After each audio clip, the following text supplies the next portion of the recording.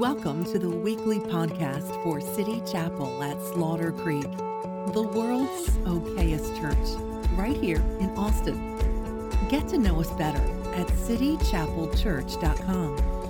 We're so glad that you joined us today and hope you enjoy the message. Conventional faith, from mediocre faith to wild faith to next level faith. And man, do we need it in this season. I had no idea how much we would need it when we were talking about preaching through Habakkuk and even developed this sermon series title, Wild Faith. I had no idea how wild it would be. I thought it'd be a little more domesticated than this, but it's wild stuff. I tell you, it's wild stuff. It's another quote, but anyway, Habakkuk chapter 2, and let's just start at verse 2 for those that haven't been with us for a while. Then the Lord answered and said, write the vision and make it plain on tablets that he may run who reads it. This is the New King James. Is that the same one we have up there? That he may run who reads it. So he's talking about a herald. I like how the NIV mentions the word herald.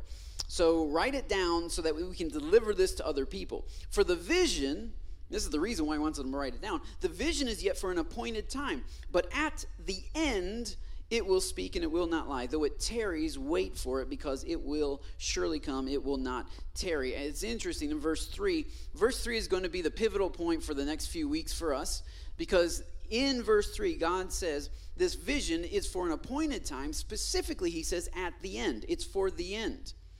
And what was interesting is at this time in history, God is speaking to three different prophets about the end. He's speaking to Jeremiah, roughly around the same time, about the end. He's speaking to Daniel, roughly around this same time, about the end. Anybody who studies the book of Revelation also studies the book of Daniel, which Ro's been walking through the book of Revelation. Come on, somebody. So he's studying the book of Daniel because God's speaking about the end, and now he's speaking to Habakkuk about the end, about end times. So I'm not a big end times preacher. I don't usually have charts and graphs, but I am actually next week I'm going to break out a chart. We're going to have a chart, and we're going to break down one of the dreams of Nebuchadnezzar that Daniel interprets. It's interesting because there's 5 different layers to the interpretation of the dream. And here in Habakkuk chapter 2, there's 5 different woes is what they call it, the 5 woes. So I know it sounds discouraging. I want to skip the next few weeks. No, it's really not that bad. But it is true that God's word isn't always positive. God doesn't only talk in K-love language.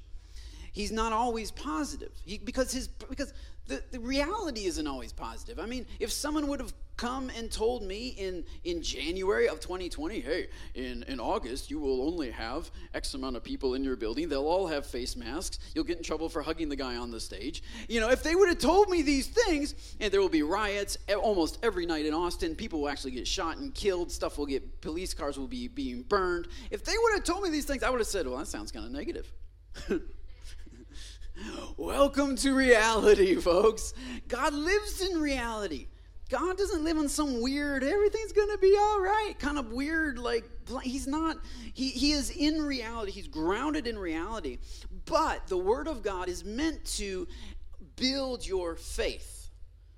And faith is not based on, it's going to be a good outcome, or, everything's going to be rosy, and it's going to be lovely, and I'm going to prosper, and my bank account is going to be full, and I'm never going to get sick. Faith is not a positive outcome. Faith is a belief in a positive God, a God who has good plans for me, a God who has a good goal for me, and who is doing good things on my behalf. Even when I can't see him, he's taking care of me, and I believe in him. And so the Word of God, even the negative stuff, which is almost every book of the Bible, by the way, there's some negative stuff. Even the negative stuff that God shares with Habakkuk, he doesn't want Habakkuk to become distracted and discouraged and down on himself and woe is me. He doesn't want Habakkuk to go buy a bunch of MREs and stock up on ammo, come on somebody, and get the giant deep freezer to be able to weather, the stuff that, no, he's not telling Habakkuk, look, if you hear an end time prophecy and it generates fear inside of you,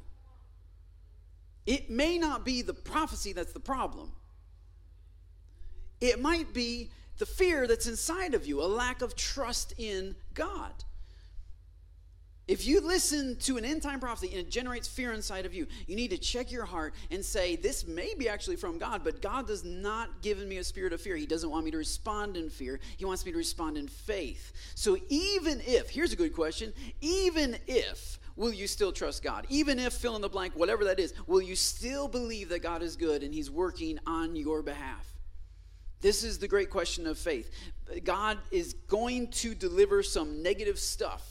And we're going to see over the next few weeks the 5 woes. It is as bad as it sounds. These are not cheerful. These are not joyful. These are 5 negative things that are coming because of Nebuchadnezzar and the Babylonians. These are 5 things not only that are coming in Habakkuk's time, which they actually didn't come in Habakkuk's lifetime. These are 5 things that are coming in, I believe, our lifetime or in the end.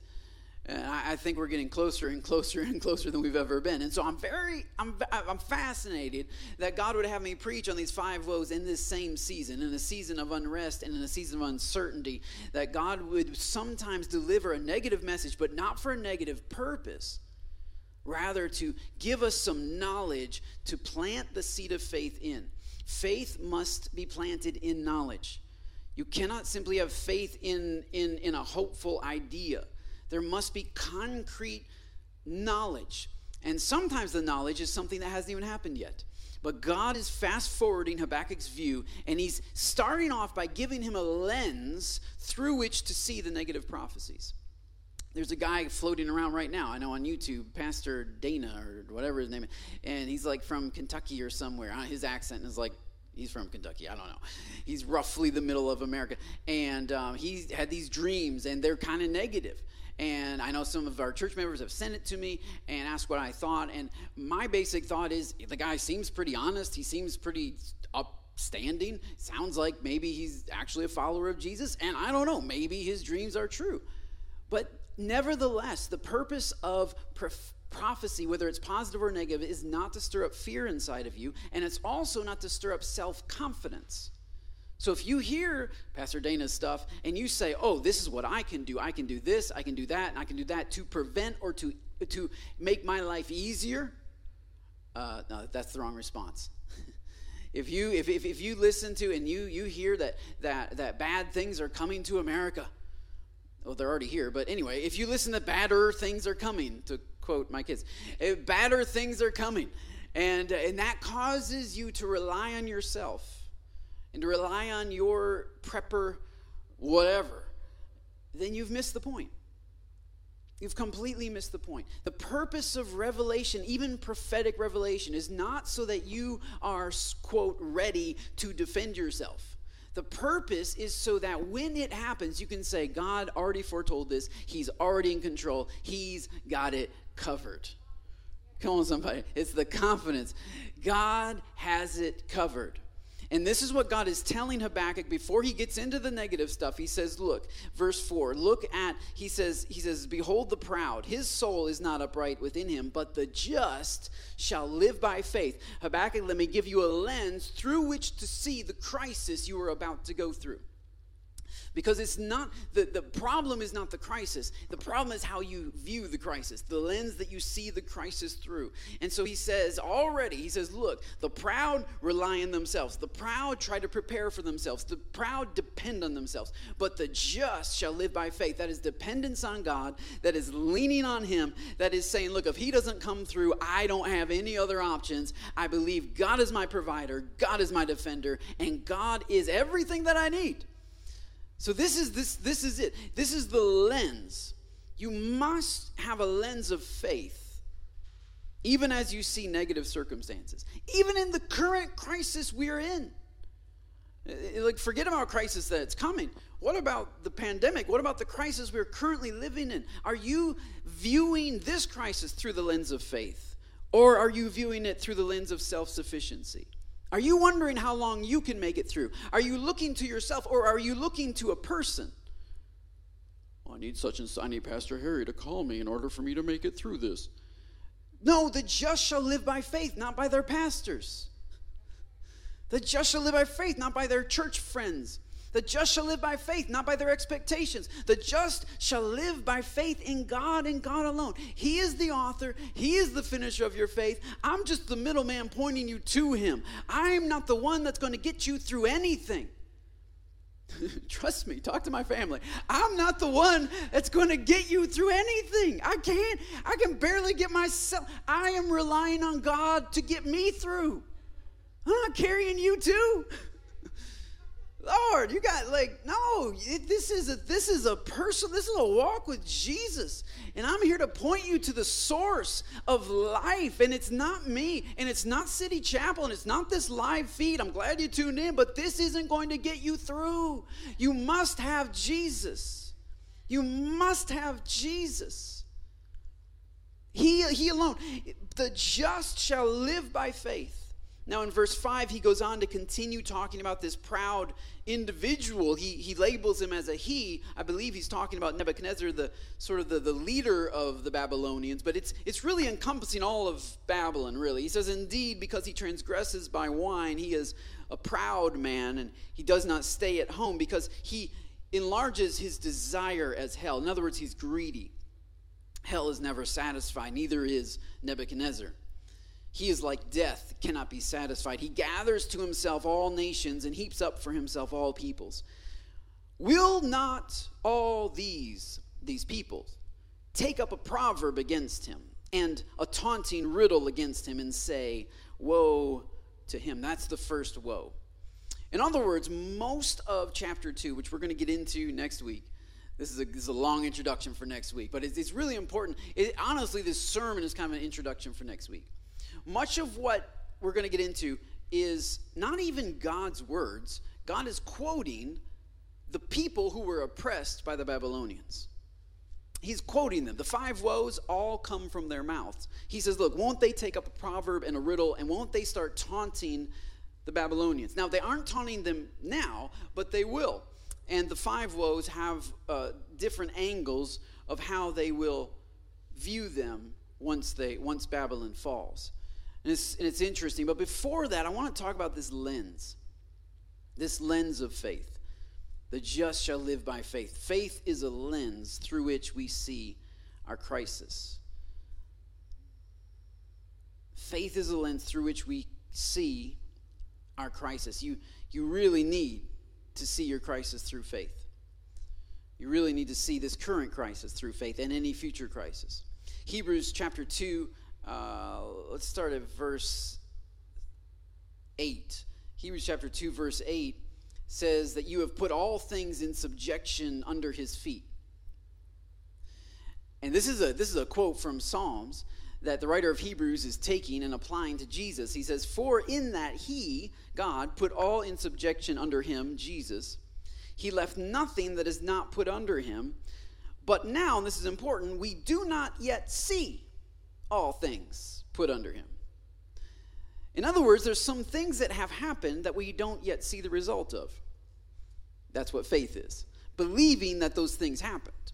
But he says, look, there are things that all things have been put under his feet, but we don't yet see all things put under his feet. But here's what we do see, and by the way, this is enough. He says in verse 9, but we do see Jesus, who was made a little lower than the angels. That's the incarnation. That's when he came down as man. And for the suffering of death, crowned with glory and honor, that he, by the grace of God, might taste death for everyone. In other words, the cross has got to be your lens for the current crisis. Come on, the crisis that you are in, if you don't see that through the cross, then you are not going to accurately understand what's happening to you. The cross, it's like, I remember back in January, all the preachers were doing the 2020 vision. Remember 2020 vision, all those sermon series about 20... How'd that work out? I'm glad I didn't do that. I dodged a bullet there. But no, it was all like, 2020, and so God give us 2020. I don't know anybody that saw this coming, except maybe Pastor Dana, apparently. But, like the 2020 vision... Man, we need a cross through which to see 2020. Because if you just see 2020 through your own vision, You're going to be discouraged. You're going to be broken. You're going to be sorrowful. You're going to be scared. You're going to be bitter. You're going to be all kinds of things that are not from God. And so we need a lens through which to see 2020. I was at the airport and I was checking my baggage, and the lady behind the counter, she said something about, yeah, I have 2020 memory. And I was like an elephant? I don't know, and she's like, she's like, well, the saying. I'm like, well, it's not a saying. It's an actual, those numbers mean something, and it's visual, and anyway.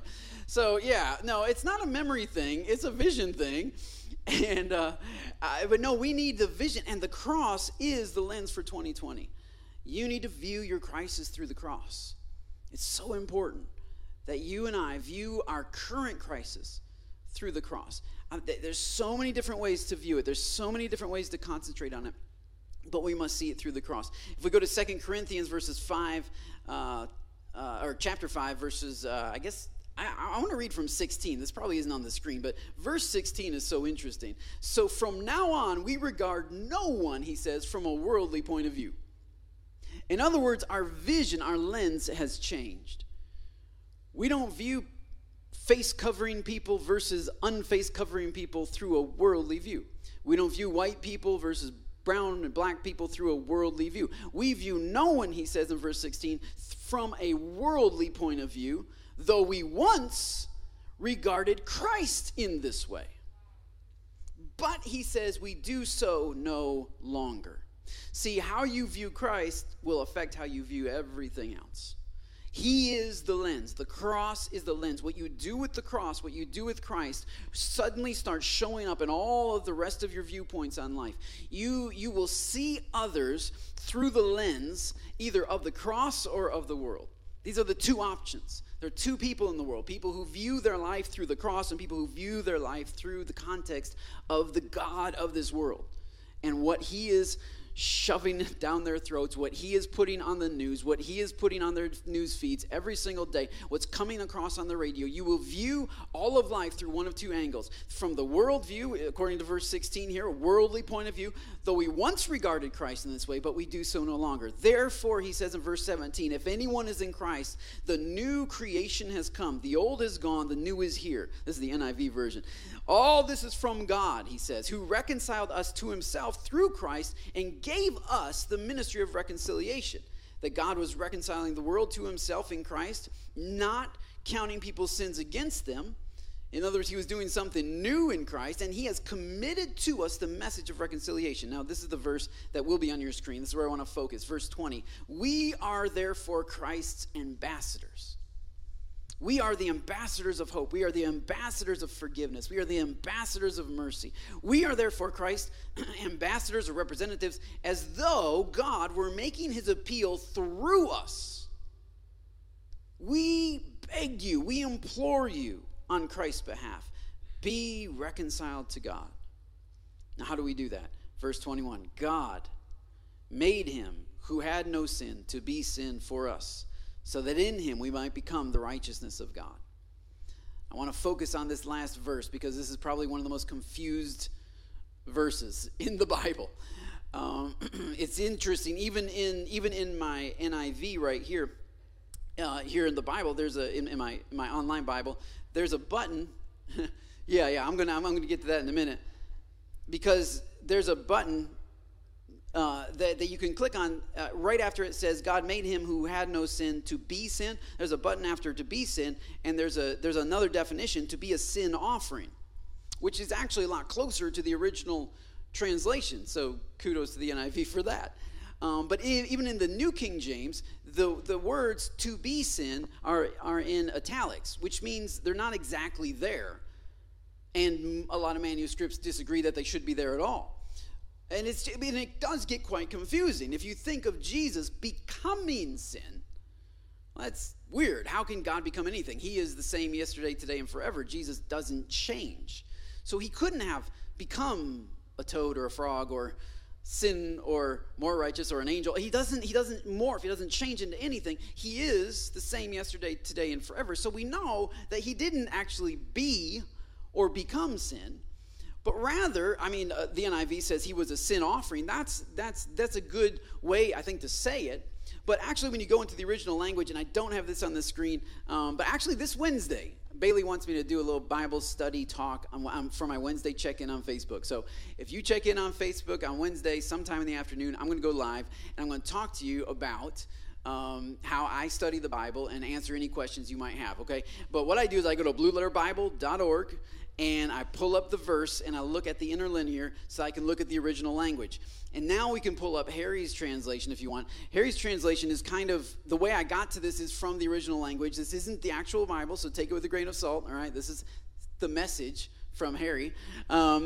Anyway, and so this is kind of the way that it reads, though, in the original language. And it's a little bit backwards, so you have to bear with me. It says, for the one who never knew sin, harmatia is the word there, which weirdly enough, harmatia is what they translate to be sin.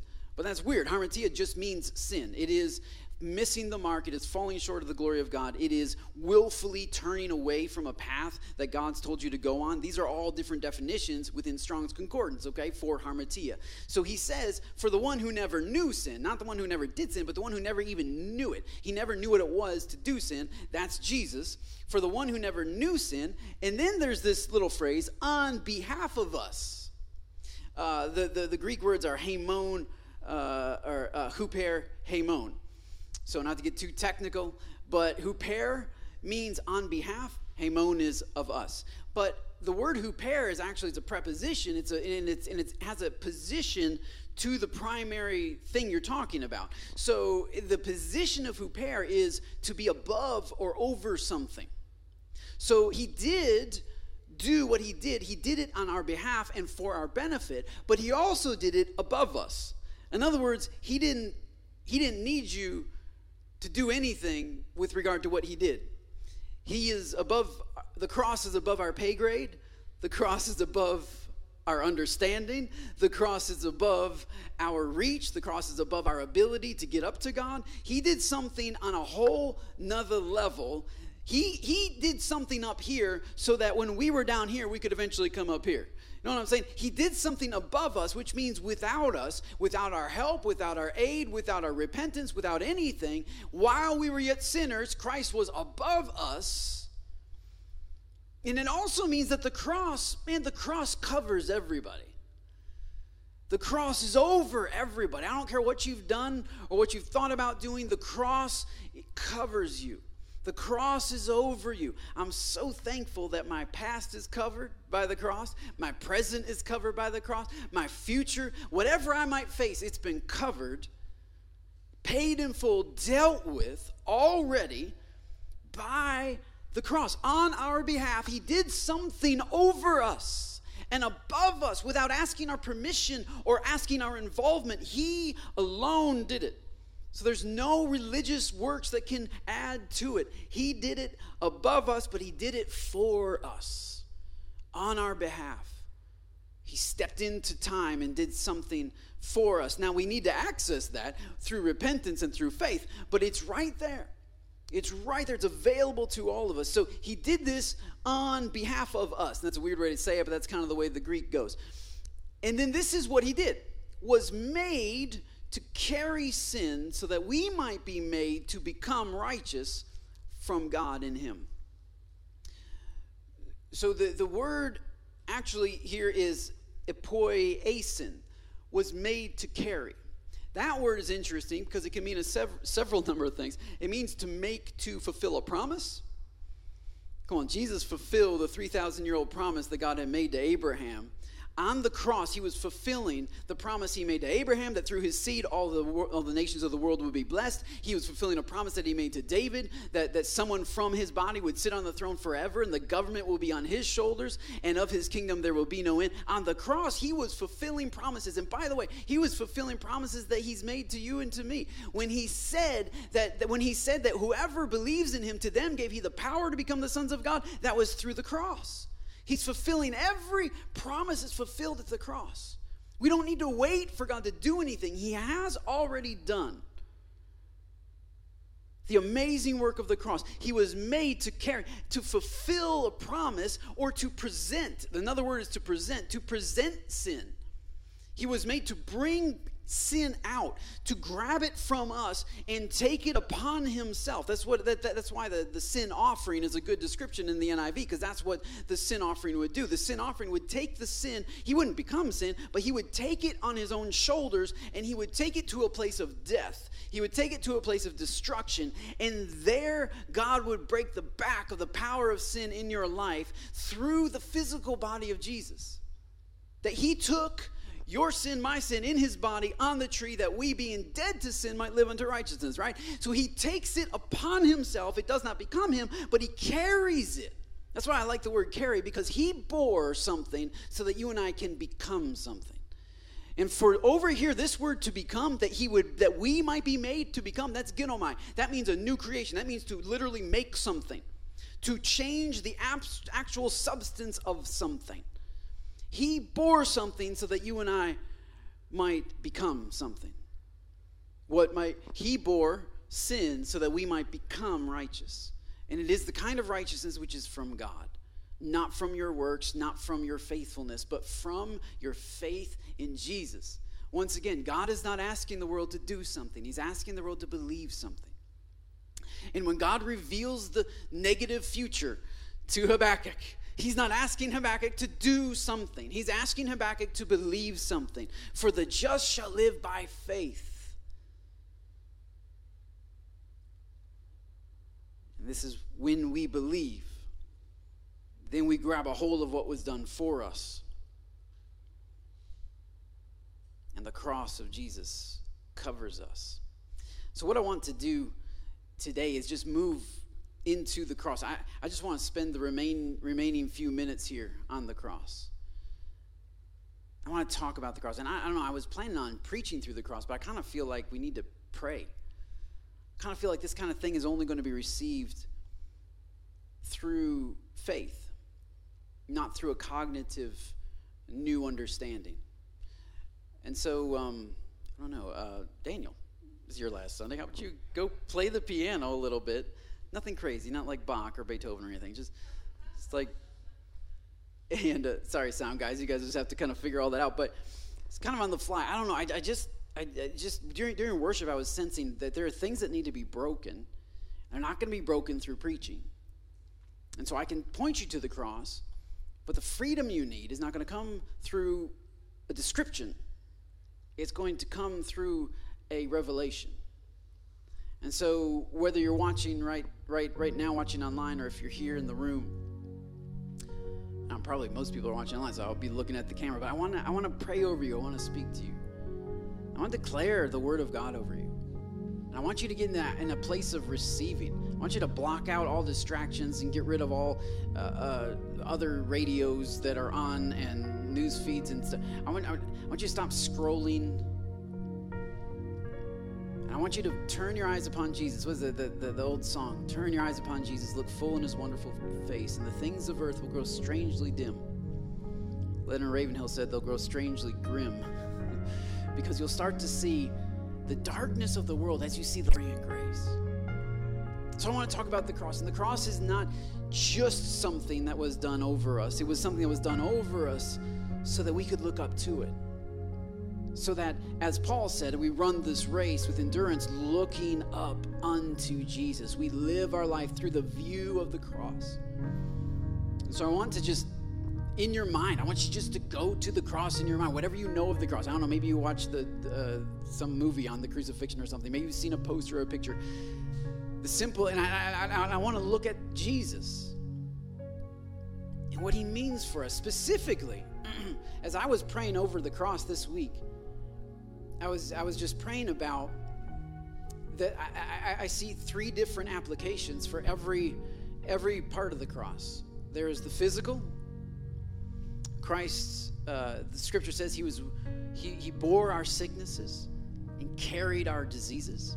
There's the physical. And I see healing coming to people in the physical realm as they see their sickness through the cross. I see breakthrough coming in the physical realm as they see their bodies through the lens of the cross. The crisis you might be in might not even be a COVID-19 crisis. It might be a cancer crisis. It might be an infertility crisis. But I'm telling you, if you can start to see your crisis through the cross, I believe that God has already covered everything that you're facing, everything that you're about to face. He knew what you were going to go through before you went through it, and he made provision for you. This week, Rose said something that I thought was really great. She said, so many times we ask God for strength to carry things, carry our weaknesses, carry our sicknesses, carry our trauma that's happened to us, whatever. Like we ask God, just, Lord, give me strength to carry this. But she said, really, the gospel is that we don't carry things, that Jesus already carried for us our sins. Jesus already carried our sicknesses. Jesus already carried our trauma to the cross. And it's not to say that we haven't gone through it. It's not to deny that. But it is to say that once we come to Jesus, we don't have to carry it anymore. We can let him carry it. You don't need to be Superman or Superwoman to carry anything. He's not going to turn you into superhuman. He's going to ask you to give it to him, to lay it at his feet, to cast all our cares on him, for he cares for us. He bore it on himself that we might be alive. He carried something so that we could be created into something. He bore something so we could become something. And so as we look at the cross, I'm telling you, this is where freedom is. This is where joy is. This is where hope is. This is where peace is. This is where the open spaces that we're talking about. This is where all of that comes from. It comes from the cross. It doesn't come from our own intuition, our own desires even. Jesus said, you must be born again. Nicodemus said, how do I do that? Do I climb back up into my mother's womb? And Jesus said, don't be gross. Just kidding. He didn't say that. He said, no, man, no. You were born the first time of your mother's will and of a man's will. This time you must be born of the will of God, not of the will of man, not of the plan of man. It is a spiritual birth that must happen. That's why prayer is so important. And so let's just work down the cross. If we look at the top of the cross, at the very top of the cross, you're going to see the head of Jesus.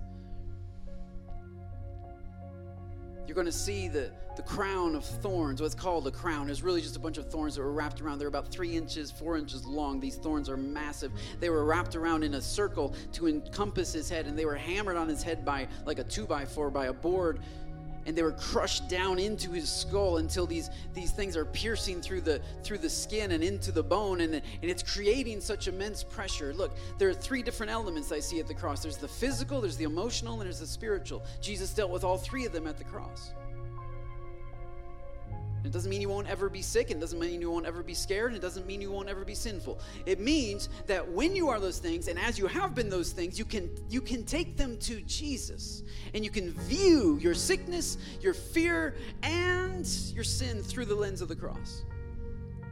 So I want to talk to that right now. Those of you that have head physical issues, you might have migraines, you might have hypertension, tension headaches. You might have issues in your eyes. You might have issues in your breathing. You might have issues in your mouth and in your throat area. You might have issues in your ears. You might have blood clots in your head. You don't even know are there. You might have trauma that's happened to your head. Yeah, we were praying for somebody this week, Michelle Berrigan's niece, I think it was, who got in a car accident, and she got a big old cut in her head. So I'm speaking to her right now. I don't even know her name.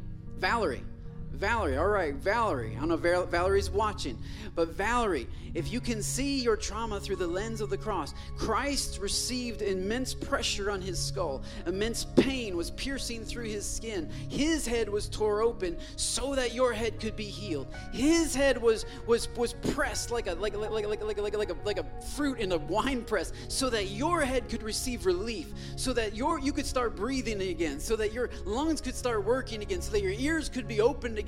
I'm telling you, will you receive? How you receive physical healing is the same way you receive spiritual healing, by faith in the finished work of Jesus. On the cross, he dealt with all of your headaches. On the cross, he dealt with all of your head issues, all of your trauma from every accident that you've ever been in, all of the swelling, all of the clots. He dealt with it in the cross. It's not to say you won't have trauma. It is to say he dealt with it. I don't know, you might be watching today, you know you don't have these issues, but you know somebody who does. Why don't you share this private message? I don't care if you go public. Just share this with somebody so that they can link their faith with the Word of God. This is the cross that we're looking at. Secondly is the emotional issues. Discouragement is in your head. Defeat, self-defeating talk is coming out of your mouth. You're always beating yourself up and you're never enough, and you're constantly, you're thinking about ending your life. Suicidal thoughts are coming into your mind. Oppression, you might be saved, but the enemy can still taunt you and oppress you from a distance, and these temptations are coming into your mind. Lust comes from the eyes and moves into the head and is embedded in there. And you may, I don't know what kind of emotional trauma you have and what kind of emotional issues you have, and self-loathing thoughts and self-hatred thoughts and judgmental thoughts, and this all comes from the mind, and you look at others through your eyes, through the lens of judgment. And that was dealt with at the cross.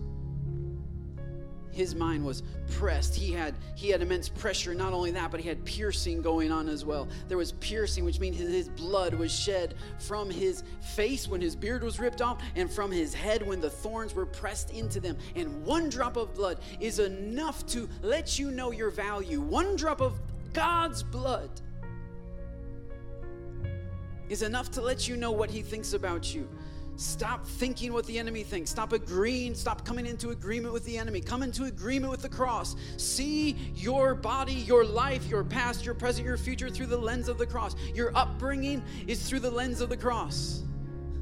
Come on, your parents didn't do everything right. You're not doing everything right either. Release them in your mind and let them go. Release all bitterness at the cross. There's no room for bitterness in your mind. There's no room for bitter thoughts. There's no room for rehearsing over and over and over again what people have done to you. Now is the time to lay it down at the foot of the cross. Jesus, from his head, said, Father, forgive them, for they know not what they do. The confession of faith must come from your head. I release them in the name of Jesus. I let go everyone who's ever done anything wrong to me. I release them. They don't have to pay me back. They don't have to say they're sorry. I release them. Not because they're worthy of it, and not because I want to feel better either, dear selfish American, but because God has already dealt with their sin at the cross. And if Jesus could release people, I can release people. And if Jesus could speak grace and peace, I just call for peace to come into the heads of people right now. Peace. Joy, restore unto them their joy, Lord. The battlefield of the mind is a real battle. But you know what? I know a real victor. I know a real conqueror who stepped into that battlefield 2,000 years ago and won the victory for you and for me. Stop living in defeat when God has conquered the demons in your mind. You might even actually have had literal insanity. You might have had actual diagnosable issues. Do you think a chemical imbalance is greater than the cross? You need to see all of these things through the cross.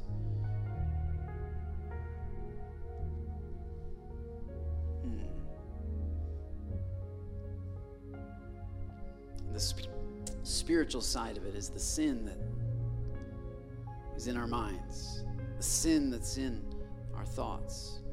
It's not the stuff we did, the stuff we thought about doing. Evil imaginations, Scripture would say. Evil imaginations. Christ's head was crushed for the stuff that went on in your head. To forgive, to put back together your mind, to bring you to a place of peace. As we move down the cross, you see his shoulders, which have been lacerated completely by the cat of nine tails, the whip. This was to cut the tendons in his shoulders. And his arms are stretched out.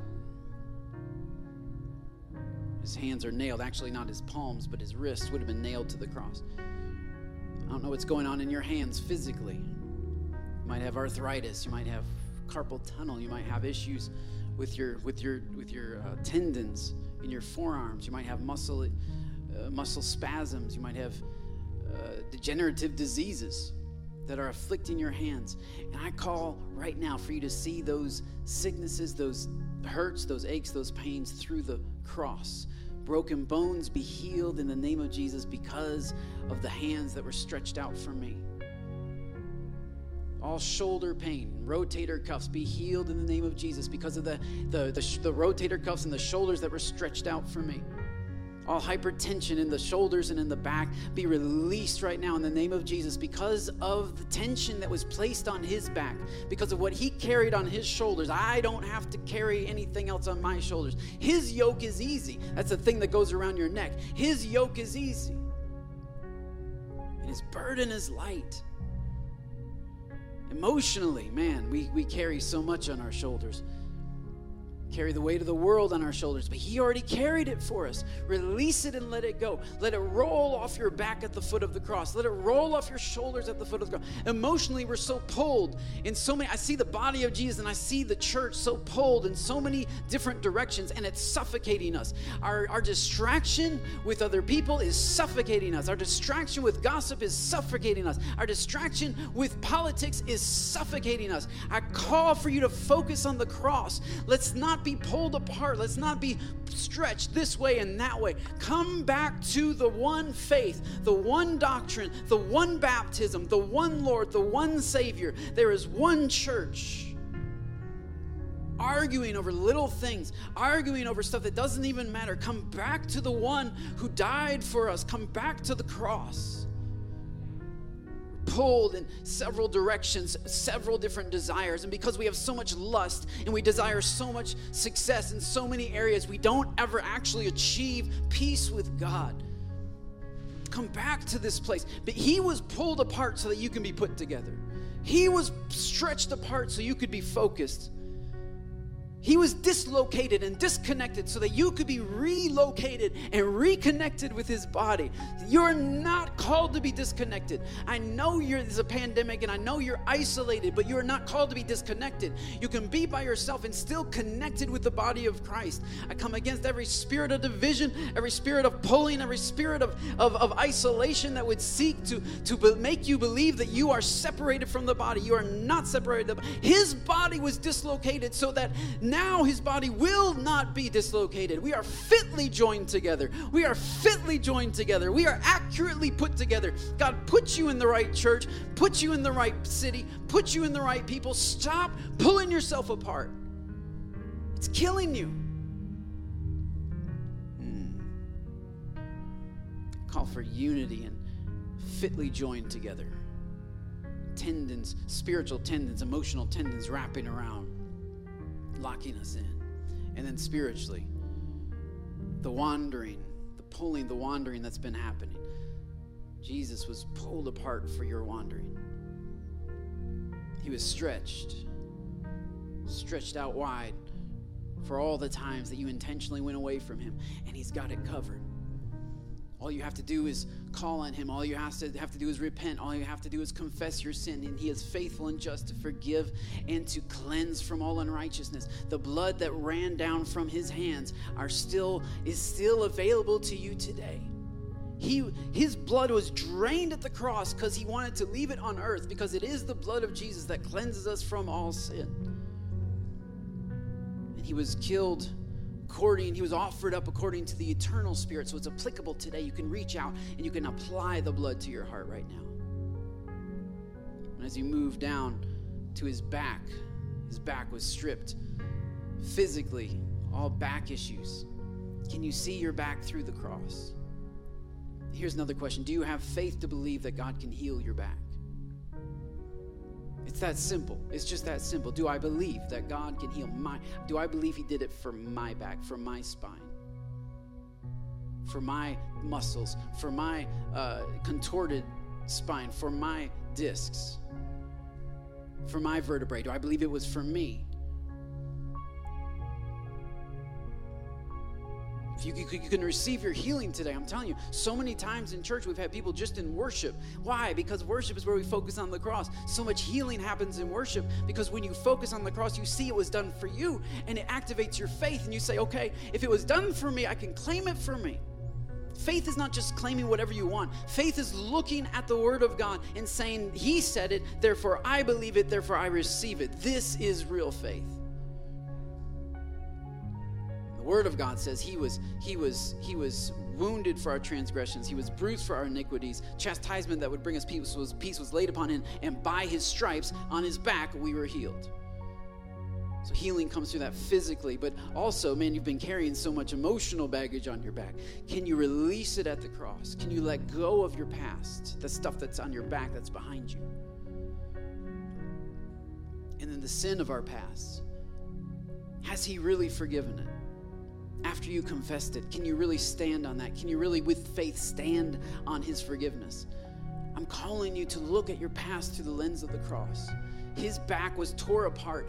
Bits and pieces were pulled off of it. And there's been bits and pieces of you that's been pulled off of you from other people. But he was wounded for that. He carried that on the cross. He was pulled, torn, bits and pieces taken away from him so that you and I could be whole, so that the stuff that the locust ate and the cankerworm ate and the years that were destroyed by our own wasteful living could be repaired and restored in a moment. That in a moment, God could bring back everything the enemy took from us. God could bring back everything that people stole from us. God could be our provider and our restorer of the breach of places that were inhabitable. They would become habitable again because God moved in them. You come around to the front and you see a mostly unscarred Jesus, except one slit just over here in his left side, just in his rib cage, where the soldiers, to make sure he was dead, thrust a spear up in his side and it up toward his heart. And it says blood and water flowed. Blood and water. Blood and water. Now, the reason most doctors believe there would be water is if you have a water sac around your heart. And this would make sense with the previous account of Jesus in the Garden of Gethsemane as he's praying and his sweat becomes like blood. In other words, there was so much internal bleeding that it was getting into his sweat glands. And so the internal bleeding, most believe, came from his heart, that his heart had ruptured in the Garden of Gethsemane. And it had formed a water sac around it. And that water sac was pierced. I don't know what heart issues you might have, but healing comes by putting faith in the heart that was pierced for you. Any stroke, any arteries that are clogged up. Healing can come by putting faith in the arteries that were cut, severed for you. Ruptured, that means it got torn in two. His heart broke. And it wasn't just an emotional thing, it was a very real thing. He was carrying the weight of the entire world literally on his shoulders. He was dealing with every sin that you and I created. He was dealing with every emotional issue and physical issue all at once, and his human heart couldn't take it, so his human heart broke. But in order to keep beating, his human heart created a sac around it, and that sac was broken down so that all of the stuff you've created around your heart to help protect yourself could be broken down. All the excuses could be broken down. He's a friend of the wounded heart and of the broken heart, physically but also emotionally. Spiritually, your heart, Jesus said, is deceitful above all things and desperately wicked. Worse than your worst nightmare. The gospel is that you are more sinful than you ever thought you were, but that his grace is greater than you ever imagined it was. And his love for you is greater than all of your sin. That he made a way for your heart and my heart, which even can do the right things for the wrong motives. My heart that lies to me all the time and tells me stuff, and I can't trust it. My heart, his heart was wounded so that my heart could be cleansed, so that Jeremiah's prophecy could be fulfilled. He said, in those days, I will take out from you a heart of stone and give you a heart of flesh. Do you believe that you can receive a new heart today? A clean heart, a pure heart, a heart of flesh that's sensitive to the voice of God, that's open to the voice of God and to the working of God. Do you believe that in a moment God can transplant who you were and you can go from the kingdom of darkness into the kingdom of light at a heart level? It might take a while to work out in a mouth level, but from a heart level, he wants to give you a new heart. As we work further down, you see Jesus hanging naked, actually, on the cross.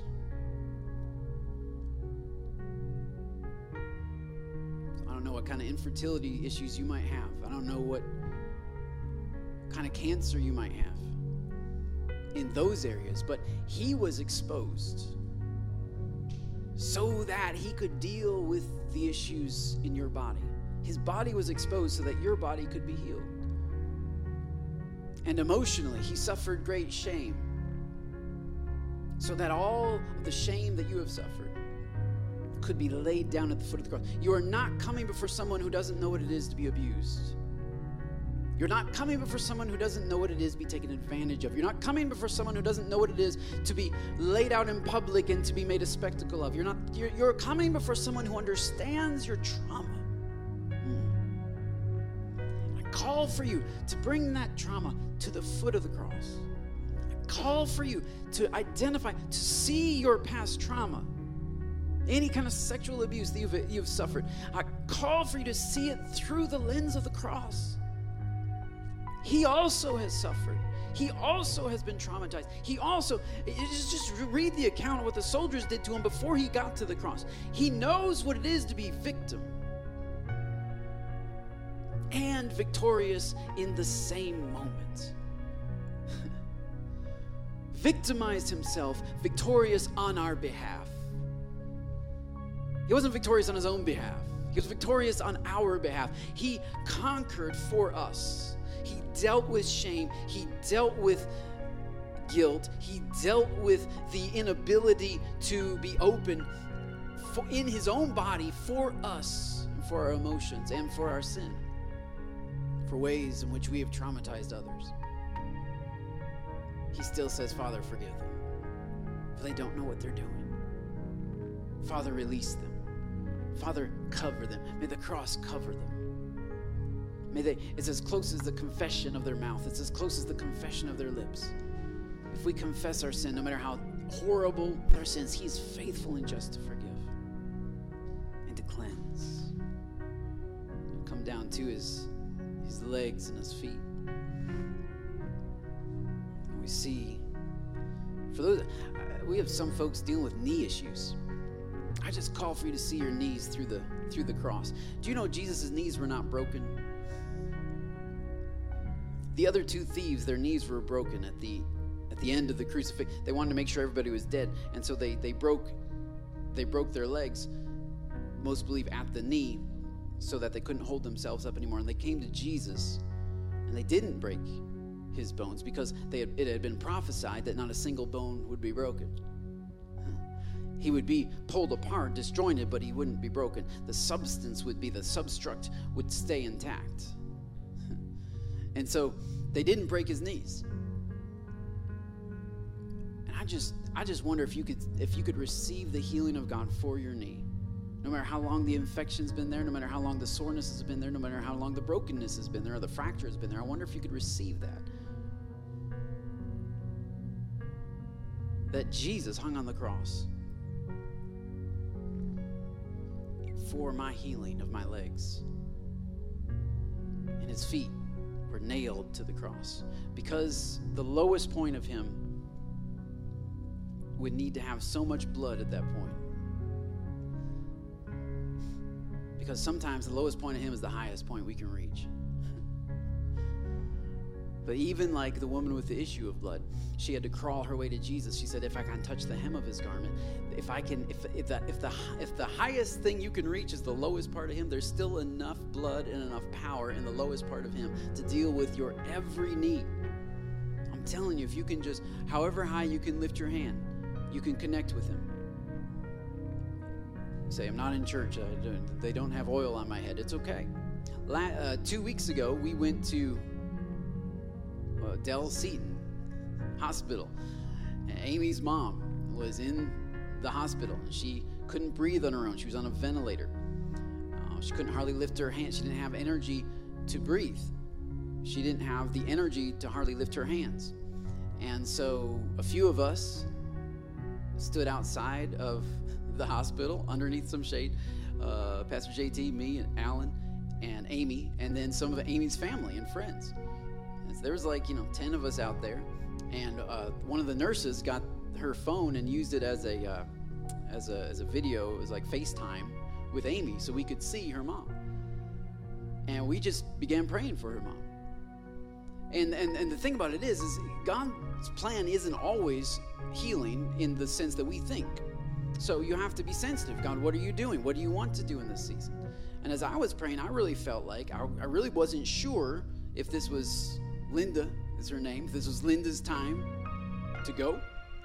But I did feel like, even if it was her time to go, that God wanted to do something in her life to glorify himself. And so that's what I prayed. God, raise her up from this bed as a testimony to her kids and to her family and to everybody that's watching.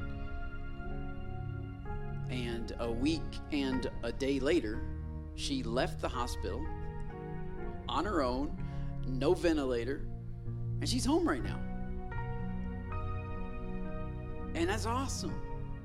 You don't have to have somebody lay their hand on your head and get oil on your head for God to ask you, is my cross enough?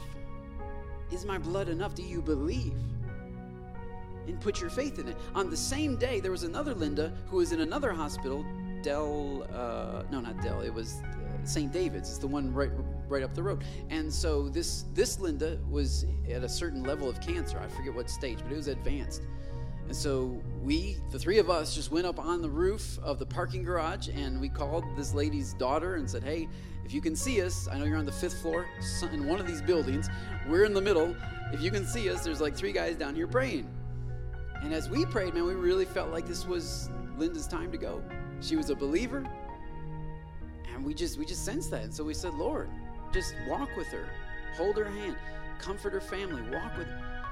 And she passed away the next week. And so the cross of Jesus is enough to bring you across Jordan too. It's enough to heal you, but don't be so afraid of death that you don't think the cross is enough to take you through that river, to take you through that trial, to take you through that crucible. It is enough. His grace is enough. Christians die differently than everybody else because we have someone who's going to hold our hand through it. So any of you dealing with terminal issue, and this is you're sensing this is your time, I just speak peace over you. That you put your faith in Christ alone. You don't rely on your own works of any sort, but that you believe that Jesus' cross is enough. That you hold on to his hand through this. He'll be faithful to you. He'll walk with you. He will confirm to you that you are his. His Holy Spirit will speak to you, even if you can't even speak to somebody and you're just watching this. Pray the Holy Spirit speak to you. Confirm that you are, in fact, a child of God. And if a child, an heir of the promises of God. And his promises are yes and amen. So, Lord, I pray for everyone watching today. As we're getting ready to be dismissed, Lord, I just ask that you would reveal Jesus to us. Let us see the cross. Let us have a view of the cross. Let us examine the cross. Let us apply the blood of Jesus to our hearts and to our minds. In Jesus' name, amen. I love you. Thank you for joining us. Those of you that are here, thank you for joining us today. So glad that you're with us to honor God, to worship him. Hope you have a great day. You are dismissed. You may move about the